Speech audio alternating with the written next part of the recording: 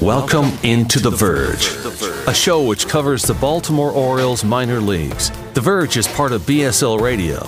Baltimore Sports and Life is dedicated to analysis and discussion on the Orioles, Baltimore Ravens, and the University of Maryland. The site has a team of writers providing coverage of those teams and houses live streaming content weekly. Join the conversations at the message board, like BSL on Facebook, and follow BSL on Twitter.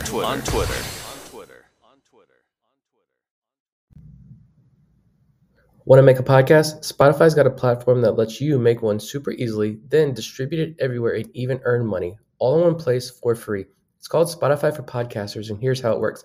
Spotify for Podcasters lets you record and edit podcasts right from your phone or computer, so no matter what your setup is like, you can start creating today. Then you can distribute your podcast to Spotify and everywhere else podcasts are heard. Video podcasts are also available on Spotify. With Spotify for Podcasters, you can earn money in a variety of ways, including ads and podcast subscriptions.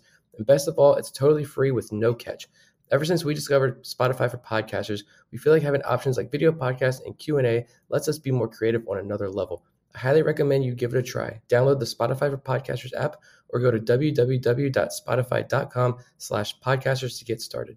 Welcome on The Verge. This is Zach Spedden, joined as always by Bob Phelan and Nick Stevens. We have a lot to get to on tonight's show, including the possibility of a major league call-up for Heston Kjerstad, as well as a recap of the Dominican Summer League and Florida Complex League seasons as we run down our all-star team combined between those two clubs. But first, we're going to get into the tough news of the last week, which is the injury to Felix Bautista. Bautista was on the mound against the Colorado Rockies Friday night with 2 outs when he was removed from the game after throwing a 102-mile-per-hour fastball up and away. After the pitch was delivered, Bautista appeared to be showing signs of discomfort. Brandon Hyde and head trainer Brian Ebel visited him on the mound, and Bautista was removed from the game. On Saturday afternoon, Mike Elias revealed that Bautista would be placed on the 15-day IL and that he had some degree of injury to his UCL. Now, the ulnar collateral ligament is what typically leads to Tommy John surgery if it is torn. However, the Orioles still don't know whether or not Bautista is going to require surgery. Nonetheless, he's on the IL now, and if he would require surgery, would likely miss all of the 2024 season. So a tough break for the Orioles bullpen, especially as this team tries to make the push to the postseason to lose not only their best reliever, but one of the game's best relievers overall and a true Cy Young candidate in the American League. So, Bob, this has been, I think, tough for the Orioles and tough for the fans to process this, but we're about 72 hours out now. The Orioles won Friday night's game as well as Saturday's to clinch the series against the Rockies, but they're going to have to rely on a different batch of relievers to close in the ninth inning. How are you feeling about all of this? Not great. I'm the eternal optimist, so I'm like holding a sliver of hope that maybe it's not going to require surgery and maybe he can come back towards the end of the season of playoffs, but that's just a sliver of hope. I know I've seen people say, well, see, this just goes to show why they should have done more at the deadline to require a back-end reliever, and I think we all agreed that maybe we would have liked to seen another reliever added at the deadline, but I don't care who you would have got. It's not going to replace what Felix Bautista was doing at the end of games. He was a legitimate Cy Young contender. It might be my fault. I put $10 on him to win the Cy Young like the day before it happened. So sorry about that. But the only good news is that we have Tyler Wells, who has transitioned into back to relief in AAA to save his innings, save his arm. And John Means is coming back. Not like he can help at closer, but he could fill in somewhere in the bullpen. And then obviously DL Hall was called up to replace him, and he looked good in his first outing, touching 99. It's small victories in a huge loss is what we're looking at there. But yeah, it's not great. I think it hurts more in the playoffs than the regular season. I think for now, guys like Cano and Hall and even Colomb and Webb, our bullpen was actually just getting shored up, I feel like, all throughout middle relief to late high leverage situations. But yeah, it's a big blow, especially for the playoffs. Hopefully he can come back. If not, hopefully someone will step up and be dominant down the stretch. Yeah, this one, I just feel terrible for him because this was his breakout year, like you guys mentioned, he was a legitimate Cy Young candidate, and you just felt so good for him. I mean, we all know the backstory, right? This guy was 25, 26 years old, could barely throw strikes in A ball, and now he's arguably, if he's not the most, he's arguably the most dominant closer in Major League Baseball right now. So it definitely stinks to see him go down, for lack of a better word. The only thing for me is that I do agree that for the regular season, maybe like you can play the matchup game that we know the Orioles and Brendan Hyde are going to employ. It's the closer by committee. It's ride the hot hand. Who feels good that day? Who doesn't? But I do agree that come playoff time, it's just that steady presence. I think there are enough bodies to get the job done. So the optimist in me says I like all of the options we have, and we can just piecemeal this together and crawl across the finish line and get there. But at the same time, like thinking about it, the only concern I have are the question marks associated with these options. Like DL Hall, yes, he looks good. He looks so much better now than he did earlier this year. But I'm thinking like that last week or two of the regular season and then into the playoffs when these games get ratcheted up a little bit, tenfold even. Like, how are these guys going to respond? How's DL Hall going to respond in that pressure situation? You know, Tyler Wells has already been sent down, trying to fix his whatever's going on there. Yes, he's looking a little bit better, and it's very clear that they're preparing him for like a 1-inning, 2-inning role at the bullpen. But you know, how's he going to hold up down that stretch? Junior Cano's pitching better, but we've already had that discussion and watched him discuss that fatigue issue with Cano. So it's like, how is he going to hold up? We still have like another, more than a month of regular season baseball before the playoffs start. These other options as well, like Michael Baumann, yeah, he can come back up. But you know, again, do you trust him to go out regularly in that night that you have Brian Baker there? You've got all these options, but again, Fujinami even, but again, with Fujinami, it's like, is he going to have his command or control that night?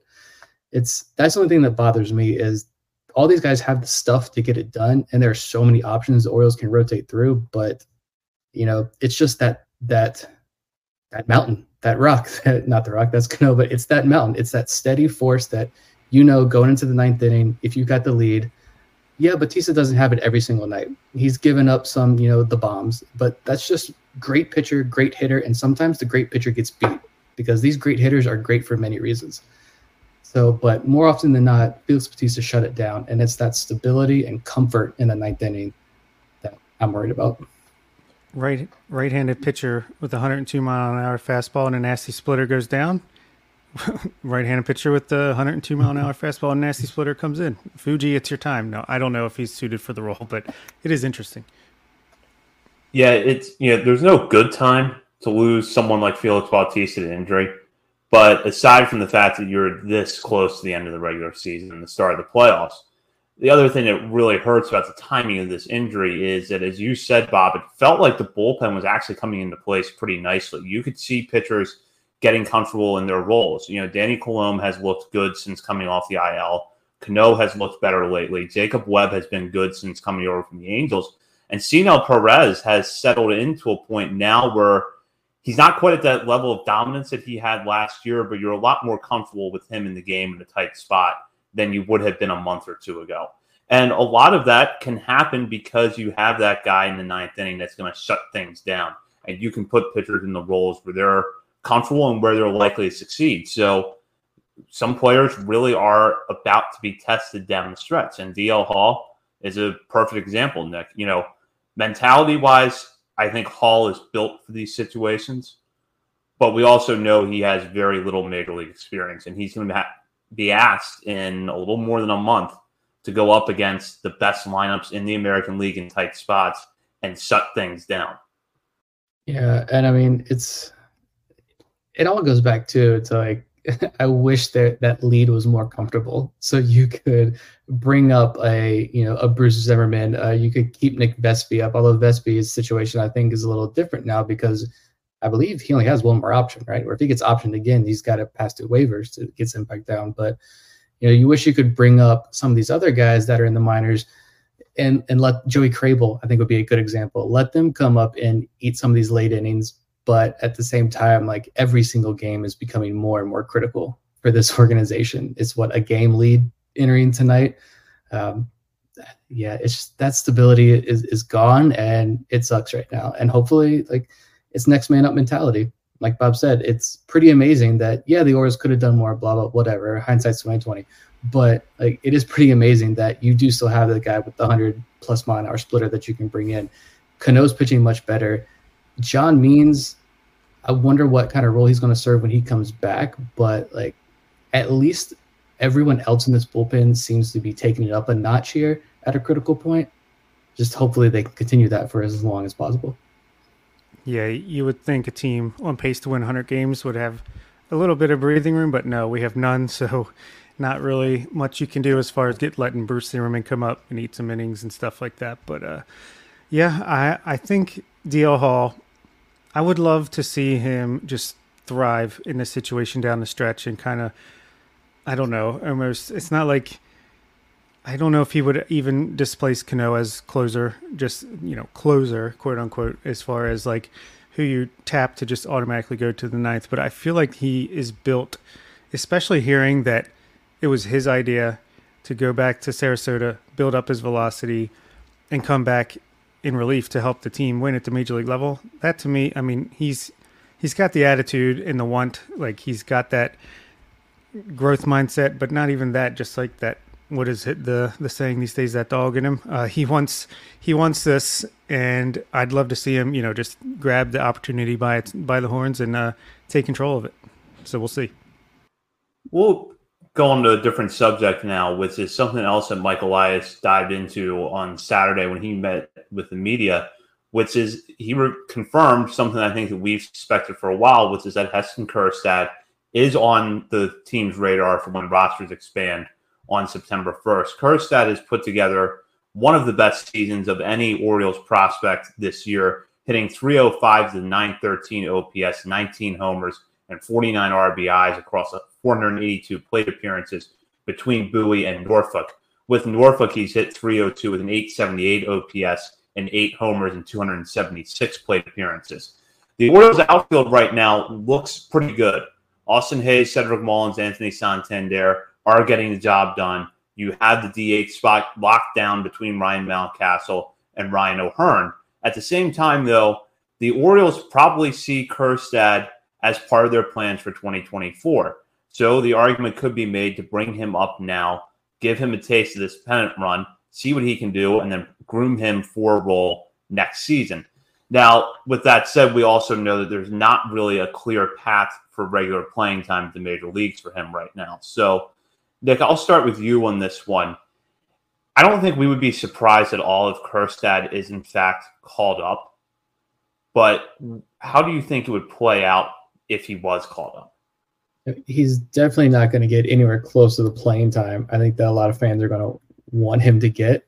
I think that should be expectation number one. If he is the guy to come up, I have a hard time. He definitely deserves it, but I think Colton Cowser's ability to play center field, I think that could play a role in this. You have Joey Ortiz as well. If we know this team is pretty loyal to the veterans, I don't know if Ortiz would be an option. I just see those two guys as maybe guys who could fill bigger roles and more critical roles maybe down the stretch. But if it is Kjerstad, for whatever reason, I mean, I really think for his down the stretch playoff run, it'd be more like a lefty late. He might get a couple starts here and there, obviously, against righties, but he's more of that left-handed hitter off the bench type thing. All right, we know he's a big left-handed hitter with big power. Bring him in for a couple pinch hit appearances here and there. I think that would be kind of his primary role.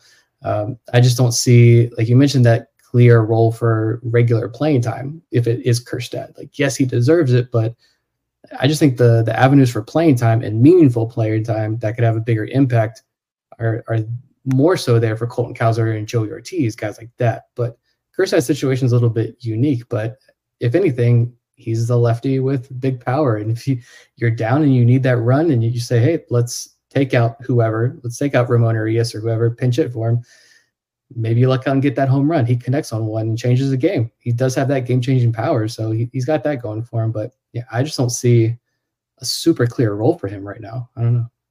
Yeah, I don't think it would be a clear role. I think they'd try to find a way to get him in a little bit more than like Kyle Stowers last year. But I think they would pick their spots very closely. And he is an even splits guy, I feel like, as far as he can hit lefties as a left-handed hitter. So it's not like had to be a strict platoon, although we've seen guys like Stowers who hit lefties well be platooned anyway.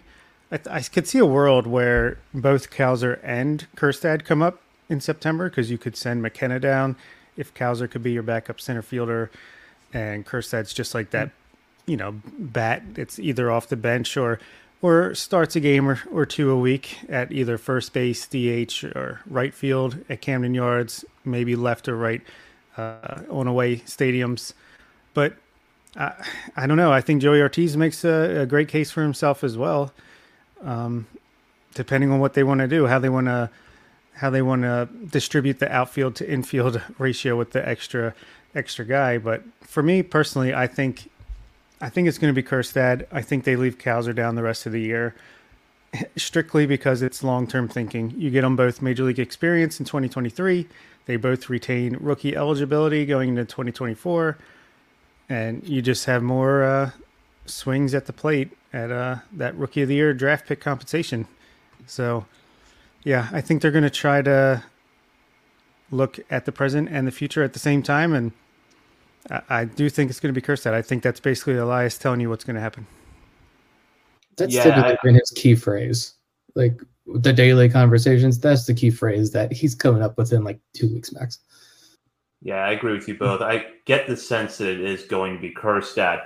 Nick, you bring up a good point with the fact that Cowser can play center field. His defense, I think, would grade out better than Kjerstad's anyhow. And then Ortiz, that even if the bat doesn't come around, the glove at shortstop is going to be an added benefit for this team. That said, because you still have Jorge Mateo around and you have Ramon Urias, who's actually looked a lot better at third base since coming off the IL, I don't know that there's a clear path for Ortiz to get playing time either. So with Kjerstad, my expectation would be that if he does come up, it's going to be that he'll pinch hit, like you said, in those situations where his game-changing power could come into play. Kind of where we've seen Ryan O'Hearn get pinch hit opportunities over the course of the season. That's where I think you would see Kjerstad a little bit. And then I would suspect, given how they tend to handle defense, or that they know players are going to be challenged defensively early on, that when Kjerstad does start, more often than not, it's going to be a DH. They may just feel more comfortable with Anthony Santander in right field over Kjerstad, just because with Santander, there's not that adjustment period. Is he a great defender in right field? No, but he's not having to undergo the adjustment to playing in major league ballparks, getting used to different outfields in the way that Kjerstad will. So my sense is that we'll see Kjerstad in the outfield here and there, but that when he does start, most of those at-bats are going to come at DH. Put this out there, though, just talking about Cowser for a minute. I think that we would all agree that if Cowser is not called up, it's not because the organization thinks anything less of him. But do you think that they would go with Kjerstad in part because of that Rookie of the Year eligibility factor, knowing that both guys could be eligible going into next year if you keep Kjerstad down, or Cowser down? Or is it because Kjerstad's power in a limited role is going to make more of a difference than anything Colton Cowser can offer in a limited role? I don't know. I would hope at this point the organization just makes the decision that's going to be best for them to win games and not worry too much about next year's rookie year eligibility, although I'm sure that's kind of like fool's thinking because Michael Ice is going to want that draft pick and that extra bonus pool money. But yeah, I don't know. This is a tough one for me. I do agree, though, that if you do see Kjerstad, if it is Kjerstad, which we know it will be, he's primarily going to be DH. But Cowser, that eye at the plate, man, it's just, I think he can be a more impactful player if you bring him up here for this stretch. Yes, that first run wasn't great, but he was still hitting the ball hard. He was still drawing walks. And I think that we've seen this before with some other guys, like Grayson Rodriguez is a great example. Colton Cowser went down to Norfolk and took zero time to hit the reset button. He hit it automatically and started hitting from day one. He had that stretch of 7-8 straight games with a base hit, couple home runs, couple stolen bases, couple walks, the whole shebang. He was doing it all down there, robbing that home run, beautiful catch the other day out in center field at Harvard Park. He was doing it all defensively and offensively. And I just think if you bring him up, he's going to be the guy that can make a bigger impact on this lineup this year down the stretch. Yeah, it's so interesting to me. It's a very close call because obviously Kowser's going to give you better at bats. Most likely, he's going to take more walks.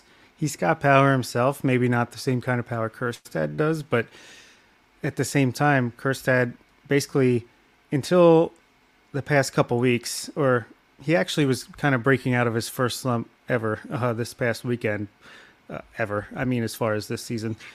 Since spring training, he's been lighting it up. He lit it up in spring training. He lit it up from day one at AA, never slumped. AAA, hit the ground running, never slumped. And then he had like a 2-week stretch recently where it wasn't working for him. And now I feel like this past weekend he's breaking out of it. So I feel like, it could also just be a reward for him. I know that's not how these things typically go, but just for his season that he's had and the work that he's put in ever since missing all that time with myocarditis. Yeah, I'm glad the decision is not mine. I'll say that.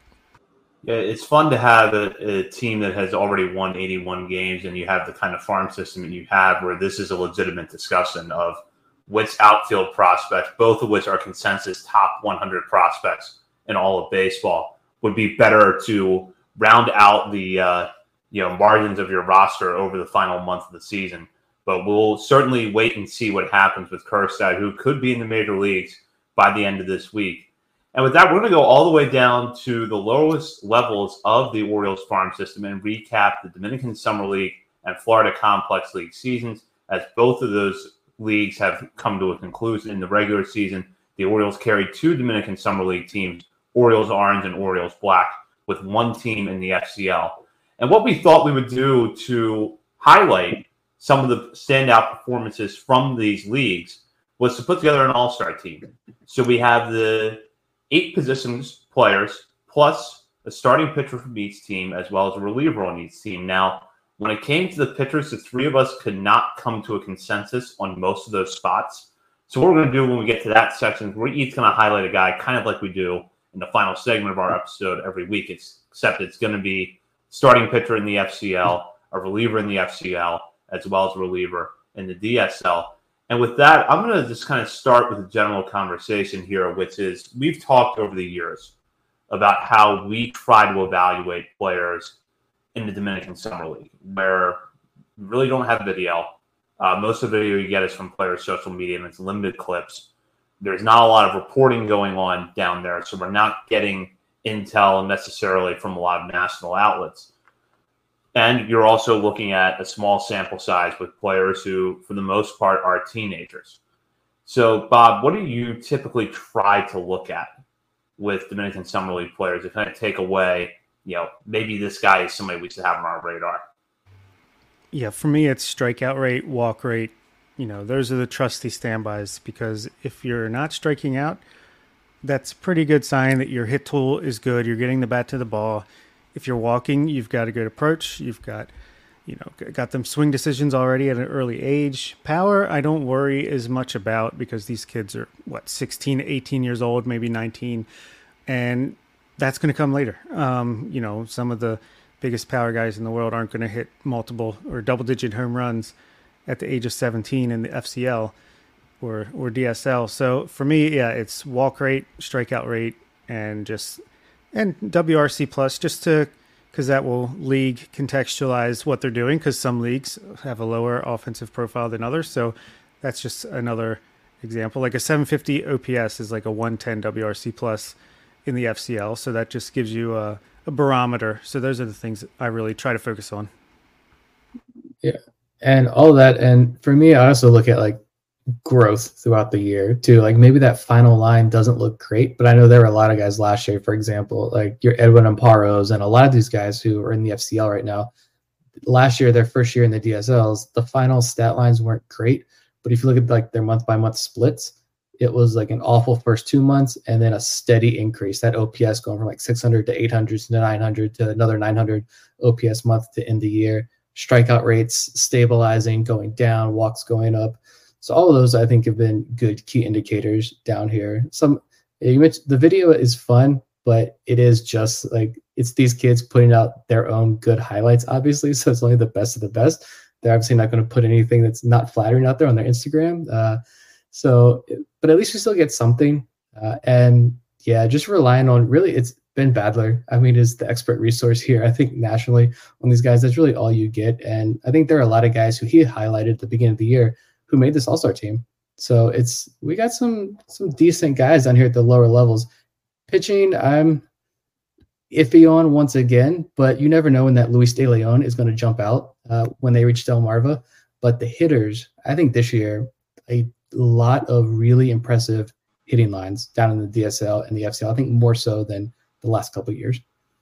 Yeah, and with that, let's start talking about some of the hitters who made our team. At catcher, we were unanimous in our selection of Yudis Mordan, who had an excellent season in the FCL as part of his stateside debut. Luis Vicioso gets a nod at first base. Vicioso is coming off a strong season in the Dominican Summer League. He is the brother of Orioles infielder Jorge Mateo. And rounding out our infield, Leandro Arias, who put together an excellent season at the FCL, comes in at second base. Joshua Lorenzo, who had an impressive DSL season, is at third. And on the left side of the infield is another DSL prospect in Fernando Peguero. Yeah, the infield was probably the deepest as far as I could tell. Like even some guys like Luis Guevara and one of the Mejias, Jose Mejia, who was injured for a lot of the season but then came on strong late, and Ellis Cuevas. These guys had fantastic seasons, didn't make the cut. But yeah, very strong group here. Like a guy like Joshua Lorenzo, I feel like that's a guy that Nick's talking about where you see the improvement as the season goes on in the DSL, because I know he was like batting under 100 for the first month of the season, and he finished with a 244 batting average and a OPS approaching 800. He had 6 doubles, 2 triples, 5 home runs. One of those, we heard about him, what we heard about him after the international signing period was he's got ridiculous power, and I think you started to see that. Not many guys are hitting 5 home runs in the DSL, at least from the past few years following along when Orioles prospects go. So he stood out to me. Obviously, we know about Leandro Arias. He did what they said he could do. He, again, batted .271, 12 stolen bases, had some power, 7 doubles, 2 triples, 3 home runs, OPS close to 800. And, Fernando Peguero, I know runs is not like the end-all, be-all as far as stats, but he had 54 runs in a 2-month season, ridiculous, leading off with the 900 OPS, 20 stolen bases. So I know he was repeating the DSL, but impressive nonetheless, and definitely went from a guy who, was just a guy to a guy where it's like, when he's in the FCL next year, it's like, I'm looking out for him, his name in the box score and what he does every day.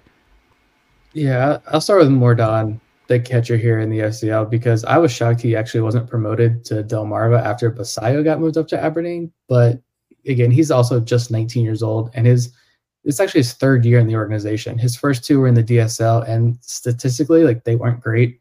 I think he had just 1 home run in 80 games, really high strikeout rates.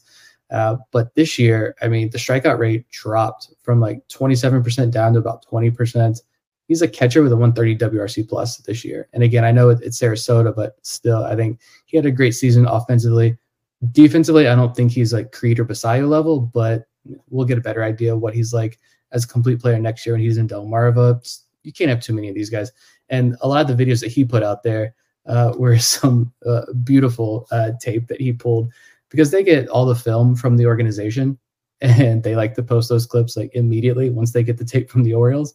And sometimes they don't even crop out the exit velos and stuff, which are always the best videos, I think. But I imagine the Orioles are I don't see how the Orioles aren't harping on them. You got to crop that out first before you post on Instagram. But yeah, he's got some pretty vicious exit velos, and the stop and stares, the bat flips. This guy's got swag through the roof, man. You all know I love that. Vicioso was the All-Star MVP down in the DSL, which is really cool. I guess, he is older. He's 20, 21 years old already. But again, first year, he's also tagged as a catcher. I think he was signed as a catcher, but he didn't play a single inning as catcher. So he was strictly first base, which he had a great season offensively. Shout out to him for that. He's on this roster. So I don't want to dog him too much because that's not the point of this, but he's an older, it seems like, first base prospect, which does seem kind of limiting. But yeah, Arias was great. Like, fewer ground balls for Arias, hit the ball more in the air, more line drives, much higher ISO power for him this year. That was fun to see. Outlets like Fangraphs have been super high on him from the jump, other than Braylon Tavera, who we'll talk about later on. But good to see Arias have a solid season down there. And yeah, Peguero, we do the daily podcast for patrons, and I feel like every time we talked about DSL games, his name was like, he was the most consistent guy. Every single day, it was Peguero lighting up the box score. Switch hitter down there in the DSL, the most consistent hitter. And you look at some of the improvements he had. I jotted down his numbers here. He did it last year, about the same number of at-bats, 150 at-bats last year, 183 this year, but the average went from 207 to 333, OPS from 552 to 898, 6 extra base hits last year. He had 18 this year. The walk rate went from 9 to 13%, and the strikeout rate fell from 15 down to 13%. So 2 good things there to get excited about. And he signed for like pennies, like less than $50,000 signing bonus, which is good to see. And yeah, you talked about Lorenzo. You hit the nail on the head there. 16 years old. I think he just turned 17. The one thing I hate about Lorenzo is do not look at his birthday. Because his birthday, he was born like my second week of college. And that's depressing. I'm looking at his kids. I think next year maybe we focus a little bit less on the DSL and FCL because nothing will make you feel older than looking at these guys and their birthdays. Yeah, Lorenzo just turned 17 3 days ago, so belated happy birthday to him. But what I love about his season, and Bob touched on this, he was not good at all in the month of June. And then July, he goes out and posts an 808 OPS. In the month of August, his OPS was 1030. He hit 345 that month and walked 6 times against 11 strikeouts. So he clearly got better as the season went on. And Arias is making the kind of progression that you want to see a player that young make, where I think he improved in every facet of the game this year. And if you look at his numbers at the plate, especially posting a 371 base percentage when you're 18 years old, I don't care what level it is. That's a good sign. So I really like the progression he's making. And I think that that's a guy that when he's in Delmarva's infield next year, we're going to be paying attention to him a lot. And his he's going to be in the same infield as Anderson De Los Santos. I'm assuming he's going to repeat, and I feel like him repeating that level, I'm expecting a big jump from him next year. And Arias, he could struggle like Anderson De Los Santos did this year. I know they play different positions, but they're on the infield. Or he could be like a Basayo and kind of just take off. He could be another breakout next year. And that's the exciting thing about these guys. We thought, hey, Anderson De Los Santos, he could break out this year in a big way, make a big jump. No, but he's learning this year. He could break out next year. They're still very young. So, yeah, the exciting thing is you never know which one of these guys, once they hit full season ball, if they're going to have that learning curve that most, like the vast majority of players do, or if they're just going to take off like a rocket ship, kind of like Ben Cosme and Basayo did straight out of the gate. So, yeah. And Lorenzo, one more thing about him is this is a big kid, like tall. I'm sure it's really hard to, like, when you're that young and that big and that tall, like you're not very coordinated. I feel like it takes time to learn your body and the coordination that goes into that. So the fact that he improved the way he did throughout the year, I feel like that says a lot about where he could go from here. Yeah, about Arias. He'll turn 19 like a couple of weeks before the start of next year's regular season. So he's going to be a 19-year-old, probably the starting second baseman next to, well, Anderson De Los Santos probably at third base. He'll probably be the starting second baseman or shortstop for Delmarva next year, which is awesome. And yeah, Lorenzo is going to be interesting because like he didn't have a high average. He's only 244. But you look at the walk rate, he still had a 15% walk rate and hit 5 home runs. And yeah, he just turned 17, but I'm going to be curious. They also gave him like $500,000 signing bonus. I think it was the second highest signing bonus in this year's class. I imagine he starts next year back in the DSL because he's a 17-year-old kid. But like, I almost wonder, like, would there be any shot of him beginning in Sarasota next year? I mean, that's going to be fun, I think, to follow along. But yeah, if there's definitely one guy among this infield that Orioles fans are like, all right, I got enough to follow. Just who's the highlight here? I think it's Leandro Arias. I think he may have an Anderson De Los Santos type year next year in Delmarva, but I think if you're looking ahead to like 2025, we start to see the Arias that outlets like Fangraphs are really gushing over a couple of years ago.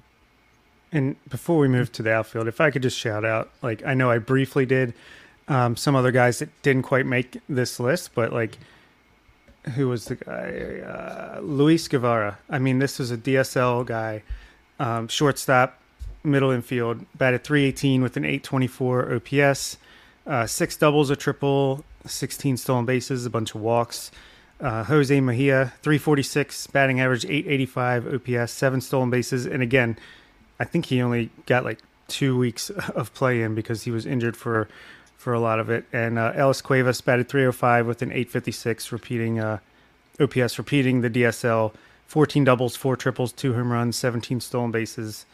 Miguel Rodriguez, a catcher, batted .323 with an .874 OPS and 6 doubles and 6 stolen bases in the DSL. So plenty of other guys that we didn't even really focus on. And something about the Orioles and catchers with great offense and defense profiles continuing, it seems like, with the youngest kids on the farm.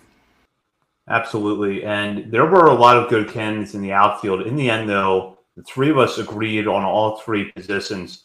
And that's Braylon Tavera, Thomas Sosa, and Yeber Ruiz.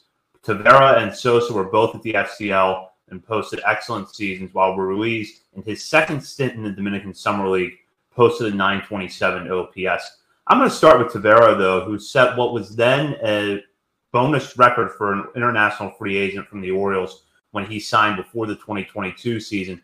This was his stateside debut this year, and he really made meaningful improvements at the plate, especially in terms of his power, posting a .421 slugging percentage with 4 homers after belting just 2 last year with a .319 slugging percentage down in the DSL. In most other areas of the game, he also improved offensively, and he had very good walk-to-strikeout numbers, drawing 22 walks while fanning 23 times, and to top it all off, he stole 13 bases in 18 attempts. So Tavera, I think we know that this is a player that is still pretty raw, long way to go because he's only 18 years old, not going to turn 19 until February, but the makings of a pretty good prospect are absolutely in place.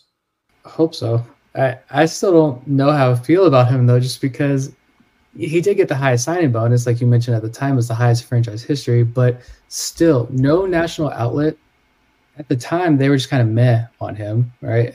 Fangraphs, he wasn't even like their top 40, I think, whatever it was, deep cut.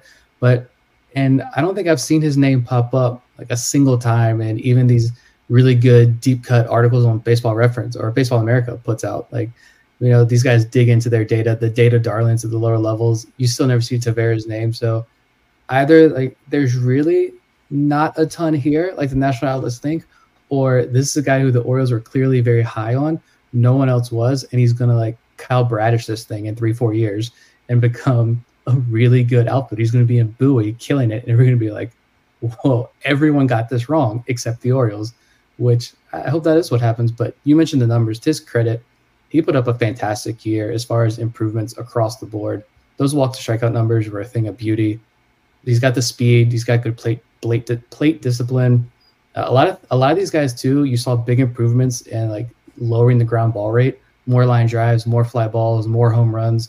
That's also good to see. Tavera was a part of that as well. So a lot of positive steps, and hopefully he becomes a legitimate big time prospect here next year. Yeah, my guess, and obviously without any video even or data, it's just a guess, but I just wonder if he's just a guy that doesn't have any tools that strictly stand out, but he's just like good at everything to above average at everything, and it kind of just plays up in game better than maybe the scouting eye would have you suggest. But yeah, I mean, I think you saw plenty of reason for optimism here this season. His walk rate fell 3%, but that's not necessarily a bad thing when it's still 16.5%. His strikeout rate dropped by 8% from 25 to 17. He doubled his ISO, and his WRC plus was 116 in the DSL, 117 in the FCL. So that's some consistency. our other big signing, Michael Hernandez, he can't say the same. So I think Tavera will definitely start next year in Delmarva. I felt like there was a chance he could have got up there this year, but probably smart to just slow play that a little bit. He'll start next year in Delmarva, and we'll see where it goes. Yeah, if I remember correctly at the time with Tavera, there was some split from national outlets about whether or not he could stick in center field. And that may really determine his value long term, because if he can stick as a center fielder, there's not as much pressure for him to develop as a hitter and to develop a lot of power. Whereas if he does end up on a corner, now it's a question of, can that bat pick up enough that you can count on, let's say 25 home runs a season from him. What is his arm strength going to look like? Those sort of things. So I think that there are still plenty of question marks with Tavera, but that's something that I know I'm going to be keeping an eye on, is once he gets into full season ball, how does he look as a center fielder, and does he project as a center fielder? One of the other, we've got 3 outfielders here who all had excellent years, but I want to talk about Tavera's teammate in the FCL, and that's Thomas Sosa. We had Kobe Perez on back in January of 2022, right after Tavera was signed. And Perez went out of his way to talk about Sosa on that episode. And if you looked at his numbers in the DSL last year, might not have really understood that. He had just a 68 WRC plus. He struck out over 26% of the time, walked just over 8%. Despite that, got the promotion to the FCL this year, and it paid off in a big way for him and the Orioles. The walk rate rose to 11.9%, while the strikeout rate fell to 21.7%, and he posted a 128 WRC plus. Doing all of this at the young age of 18. He will not turn 19 until January. Yeah, again, just improvements across the board. Much just more productive player. He doubled his ISO from 101 to 202, like literally doubled it. He had 5 doubles and 3 home runs in the DSL. He had 7 doubles, 3 triples, and 4 home runs in less at bats in the FCL. So yeah, I think this was like, last season was like the name, like you said, Kobe Perez, shouted him out specifically. I feel like he was just a guy, like big left-handed power hitter potential that, grabbed our attention. And then his actual performance, like, a 68 WRC plus was a little disappointing, but he put up a 128 in the FCL. I feel like this is the guy we imagined when we were hearing about him. It just took that extra year of development to get there, which is not surprising considering the age of these guys. I love seeing Thomas Sosa have the big year in Sarasota, and not just because I have a couple of his autographed baseball cards and would like to see that value go up, but like he was, like, when he was originally signed, he was a player that I feel like the Orioles sign a lot of. They're very young with a ton of physical projection and huge raw power. And most of these guys end up flaming out in the DSL. Some have like a Luis Gonzalez-esque career path. Maybe that's not fair because he had the COVID year. 2020 is supposed to be that 2019 J2 class. 2020 is supposed to be their first full seasons as a big leaguer or as a professional, not a big leaguer. And but it was wiped out due to COVID. And so I think that hurt a lot of that 2019 class. But still, that path of they flash real potential, but then they can't cut it in Delmarva. And if you can get just like one of these kids to hit in each class, I think that's a success. And so like kind of TBD on where Sosa is going to fall on that spectrum, obviously. But this year was much better than last year. And I still don't think he got consistent playing time in the FCL. So it was still kind of intermittent at bats. I'm excited to see him next year in Delmarva to get that full season, see what kind of guy we have for real here. You mentioned the increased numbers there. The average, he hit almost 300. He had the home runs. The ISO was huge, over 200 ISO. 12% walk rate, and he dropped the strikeout rate from 26% down to 21%. I love to see that from a big-time power hitter, especially. So showed off the power, cut the strikeout rate, walked at a higher clip, doubled the ISO. Hopefully it's not again, sorry for like, these guys catching strays here from me, but like Rolfie Cruz trap. I know he was a guy we were all super excited about because of the big-time numbers he put in the FCL. And then he got to Delmarva, and it was, we didn't hear his name again once he got promoted, I feel like, to Delmarva.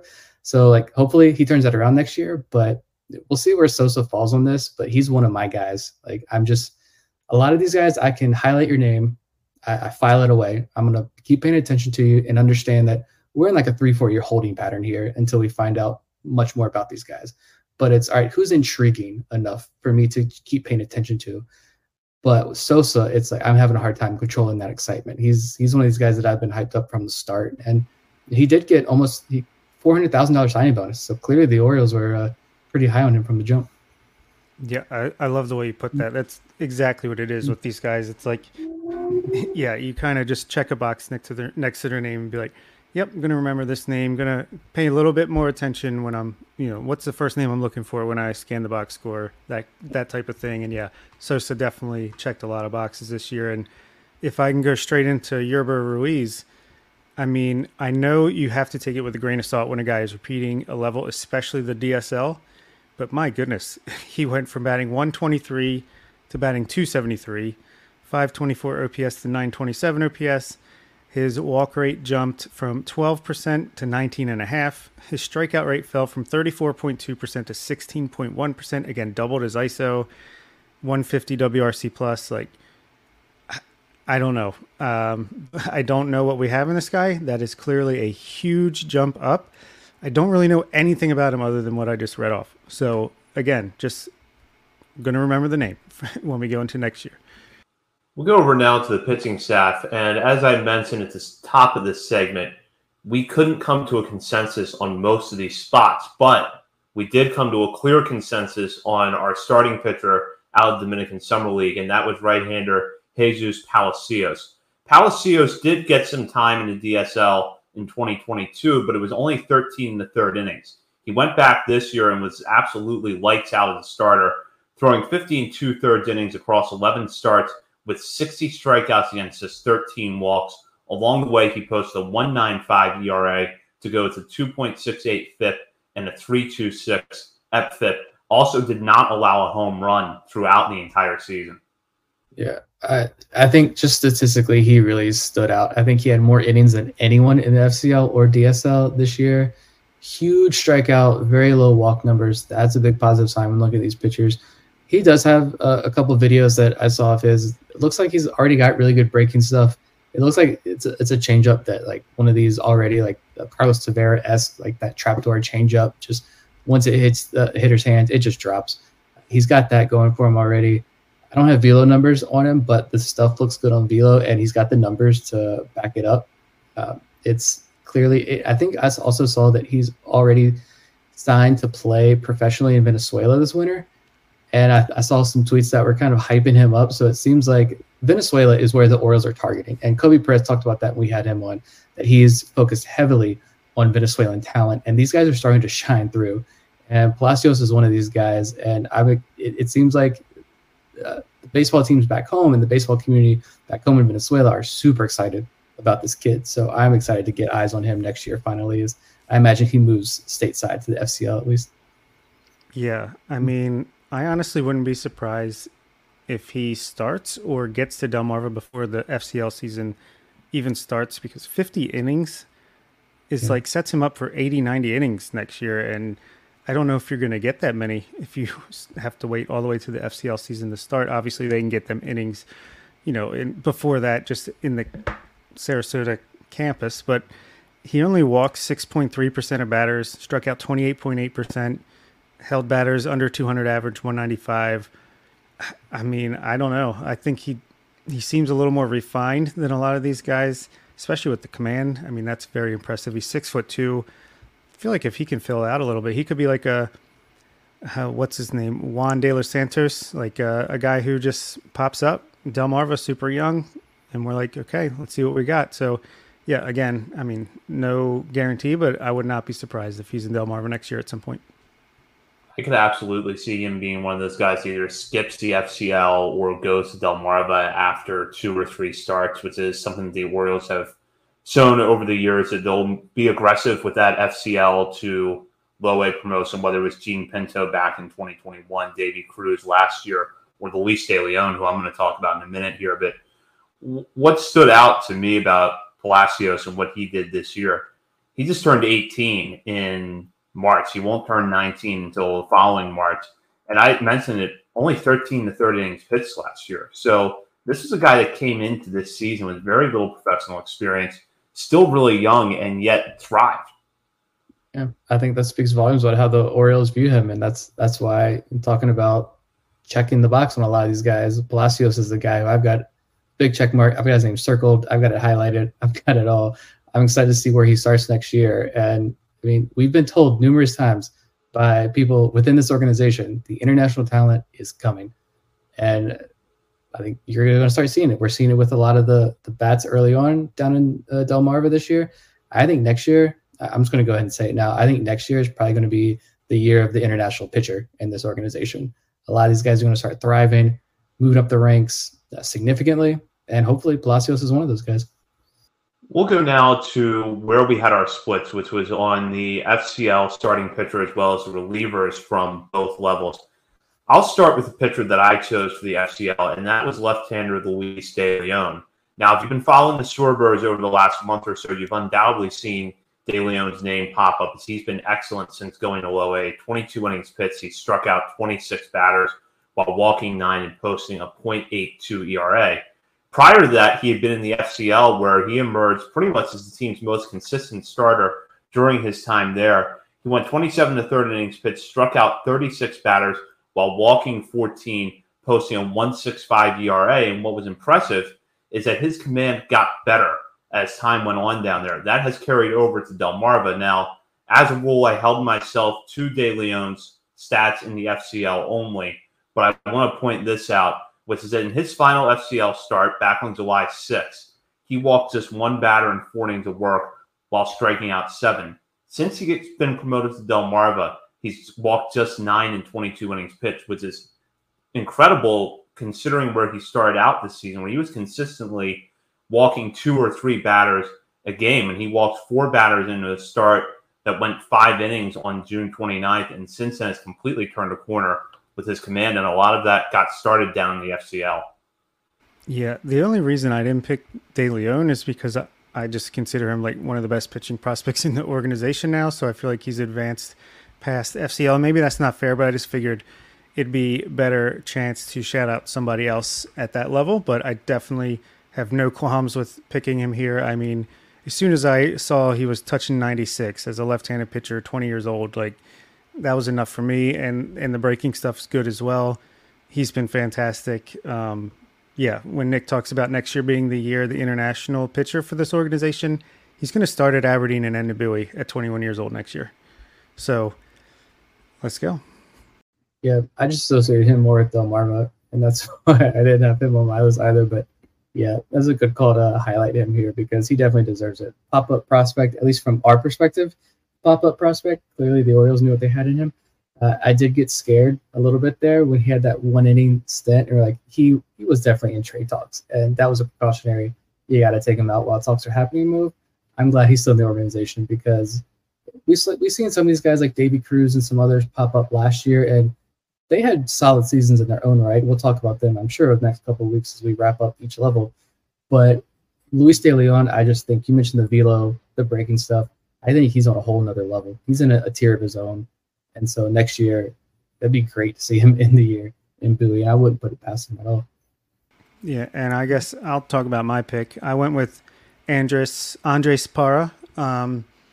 He started in the DSL, and he was promoted midseason to the FCL. And to me, that speaks volumes. Like, there were other guys who we're not going to mention.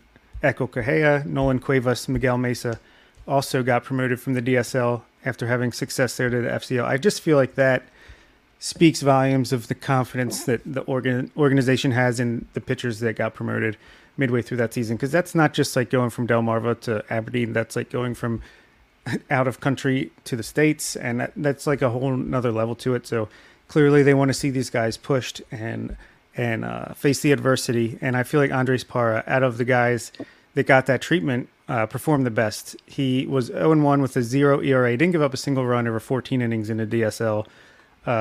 12 hits and walks combined, so a whip under 1, 16 strikeouts. And then he comes up, he's 2-0 with a 3.12 ERA over just under 9 innings, 8 2/3 with 7 strikeouts. So continued his success up the ladder, and hopefully he can start next year in the FCL and then maybe try to work his way into Delmarva mid-season to end of the season. And I think I was looking at the list earlier. I think he had one of the lower signing bonuses in his class too. So that's love to see that. I went with a lefty for my other starting pitcher, all-star here, Francisco Moreau, butchering his name. I apologize, but he's only a 17-year-old lefty. Had a higher strikeout rate actually than Palacios at 30%. So in much fewer innings. 3.89 ERA. The FIP and XFIP are pretty similar as well. He did get a write-up in Ben Badler's class review article, and he noted that before this season, he was touching 91 already as a 16-year-old then lefty, with plenty of room to get stronger and add velo. He already has good control. Signed for $197,000, can spin a curveball, and has a lot of starter's traits. So check that box. Lefty, 6'2", plenty of room to grow, bigger and stronger. Already striking out 30% of hitters. Walk rate could be improved, but again, he's so young. I'm not worried too much about that. I like the strikeout numbers. I like the low ERA, and I like Ben Badler's right up there about him. So he's definitely a guy that I'm going to watch pretty closely next year. We'll go to the bullpens now, and I'll admit I had kind of a tough time when it came to these two teams, zeroing in on my selection. For the DSL, I went with Eduardo Torres, a right-hander who was actually in his third stint with the DSL. However, he's still just 19 years old. Admittedly, the walk numbers were not good. He walked 19 batters in 18 innings pitched, but he did strike out 20 in that span. And I will note that similar to some trends we've seen with other pitchers in this organization, one of them being Chase McDermott, the walks kind of came in clusters. He walked 10 batters in the month of July, but then when you look at his numbers in June and August, they were much better. So I don't know what was going on in July for Torres, but overall I thought he posted good numbers. The fact that he gave up just 7 hits in 18 innings is a good sign. It's going to be a matter of honing that command going forward, but pretty strong numbers from him this season. I like it. I'll throw out a name here that I went with, another lefty, Alberto Leandro, a 6'3" Venezuelan lefty who he is 21 years old, but he's one of these older arms who signed right after the January period. I think he signed in May of this year. The Orioles signed like 10 of these guys every year throughout the summer. And if it's less than what, is it $5,000 or $10,000, it doesn't count against your international bonus pool allotment. So these guys are getting peanuts. They're much older than their peers that they're pitching against in the DSL. But still, I mean, wasn't there another, or I hate to do the comparison thing, but wasn't there another organization that liked to capitalize on some of these guys as well in the past? It's a thing where I think this is a fun way to kind of challenge your scouts and find these super hidden, completely overlooked guys. And if just one every like 5 years hits, that's a big success. Leandro, who knows? He had a good first year, 4.18 ERA, but a 3.16 FIP, 21% strikeout rate. But again, the walk rate super low, around 5-6%. And I gave him the nod largely because he was a perfect 3-for-3 in save opportunities. So didn't get to pitch too much because he signed super late, but was a contributor immediately down there in the DSL. Yeah, who knows? He could either be Randy Barragette next year, a guy who's been in Delmarva's bullpen all year, running like a 10 ERA throughout, or he could be a guy that kind of, figures something out and takes off a little bit. So, yeah, I also picked an older guy, Carlos Brito, who is 21 he just turned 21 years old. I don't know where I got 6 months instead of 6 days from, but if you have a 0.86 ERA over 21 innings, 3-0, 20 strikeouts, I got to shout you out. It's probably a little bit of good luck because his FIP and XFIP are right around 4, but just, all the best pitchers are going to be starters, so it's a little bit trickier to pick out the relievers at this level, but wanted to shout out the season that he had. He also signed late. July 11th is when he signed, so very much so a late bloomer there for him. Just to backtrack before we move on to the FCL reliever, I just want to update something on Eduardo Torres, my selection. I was looking at his baseball reference page, which has not been fully updated. Torres ended up logging 19 to third innings pitched this season with a 1.86 ERA, 21 strikeouts, 21 walks in that span. We'll go now to our FCL reliever. I went with Eris Rodriguez, who ended up getting promoted to Delmarva after a pretty solid run. The 21-year-old posted an ERA of 0.82 in 11 innings with the FCL, struck out 8 batters in that span, did walk 9, but overall solid numbers that allowed him to get the bump up to the Shorebirds. Yeah, I messed up. I had Brito as my other guy, so even though he's in the DSL, I didn't notice the separation there. So I just had Brito, but I don't know if Bob has another name there. Yeah, I got Angel Vargas, which was a very interesting case. He's a 6'1" right-handed pitcher, 21 years old, but he's been in the organization since 2019. He's struggled mightily throughout his Orioles career. He was actually logged 23 innings in Delmarva last year for the Orioles, had an 11.79 ERA, so he was kind of like that Randy Barragette last year. But this year, he started out back in the FCL and again had an 11.57 ERA over 2 1/3 innings. Not looking great, but then he goes back to Delmarva, and in 9 games since being with the Shorebirds, he's pitched 15 1/3 innings, got a 1.76 ERA. He's striking out 31.8% of batters, and his FIP and XFIP are low to mid threes, so something clicked there. And, you know, he's only 21 years old, a tall right-handed pitcher, which the Orioles like, so maybe there's something there after all. Just wanted to shout him out as well.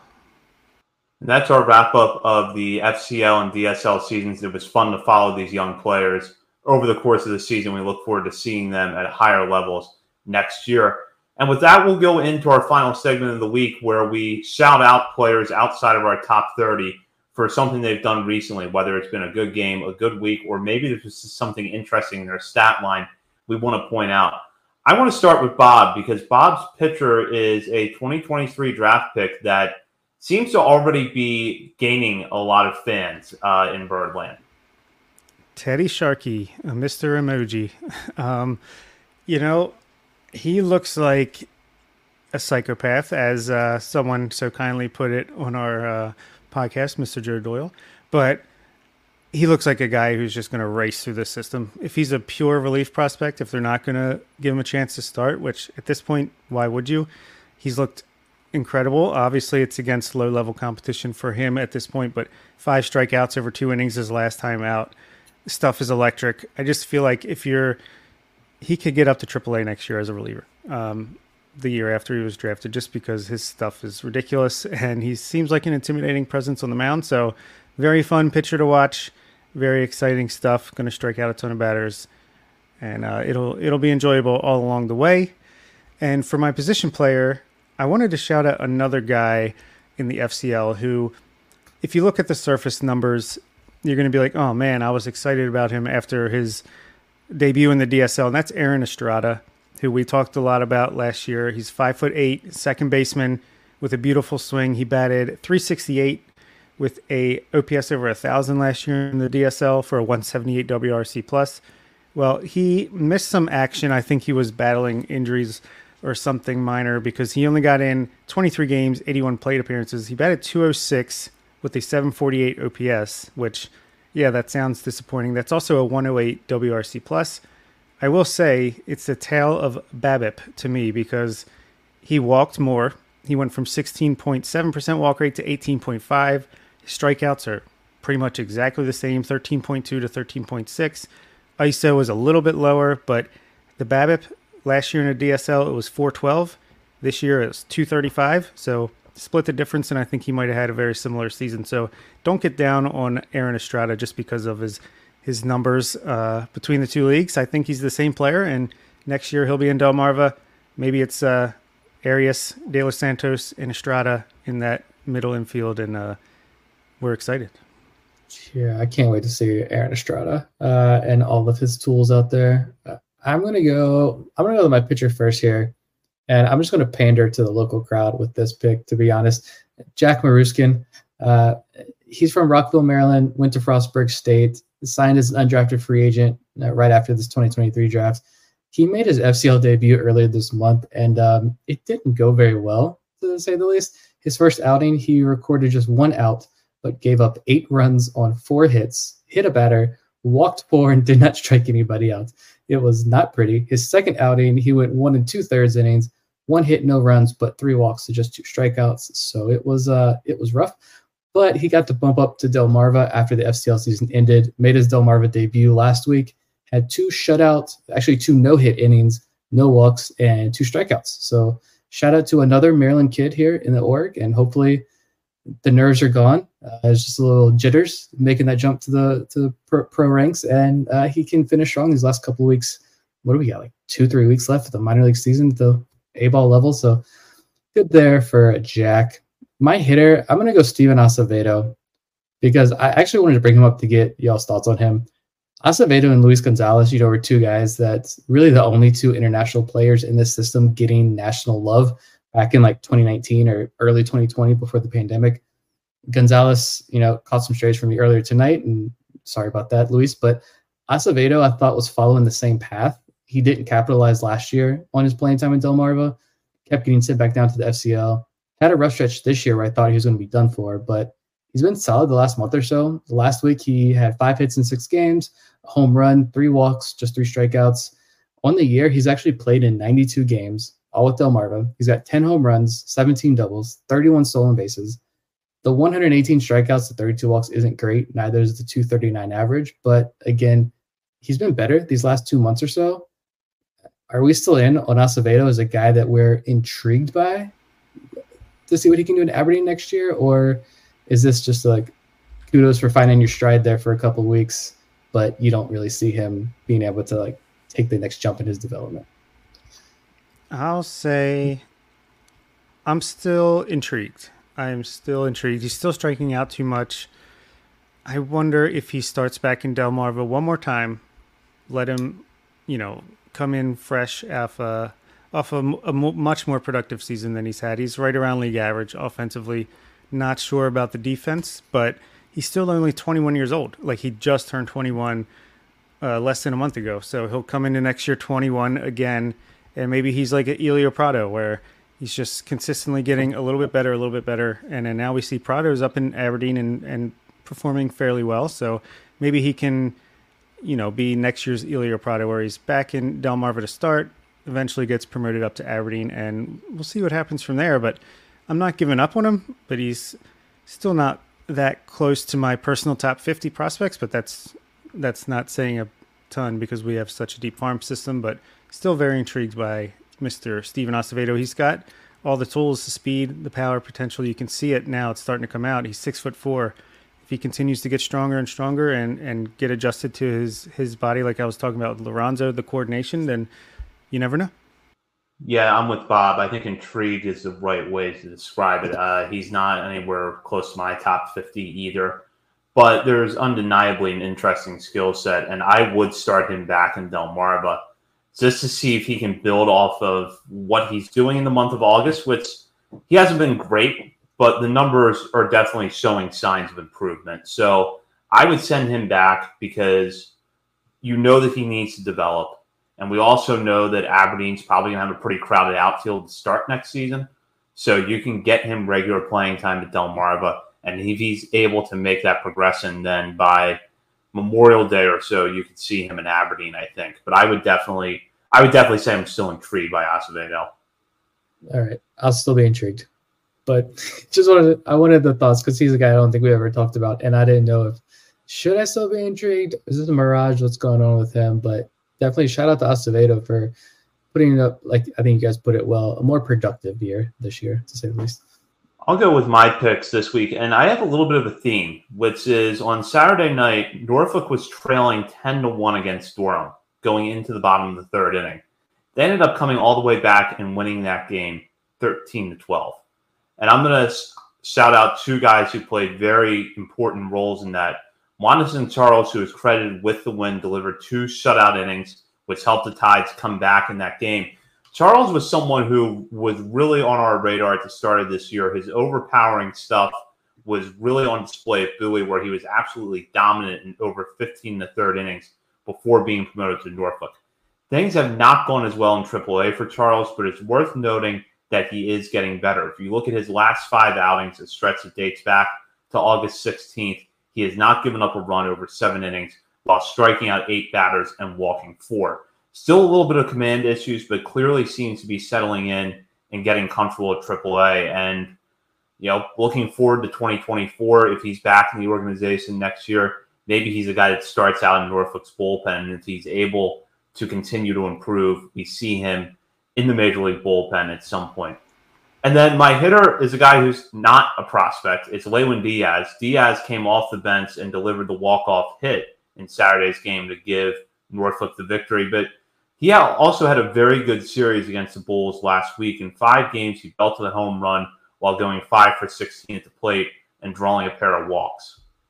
Diaz was so much fun, especially in the early part of the year, because it was like Diaz, Ortiz, I can't remember who else was in that lineup, but there were like 5 guys in that Norfolk lineup who had a 900-plus OPS, I think, for like 2 or 3 months. Yeah, O'Hearn.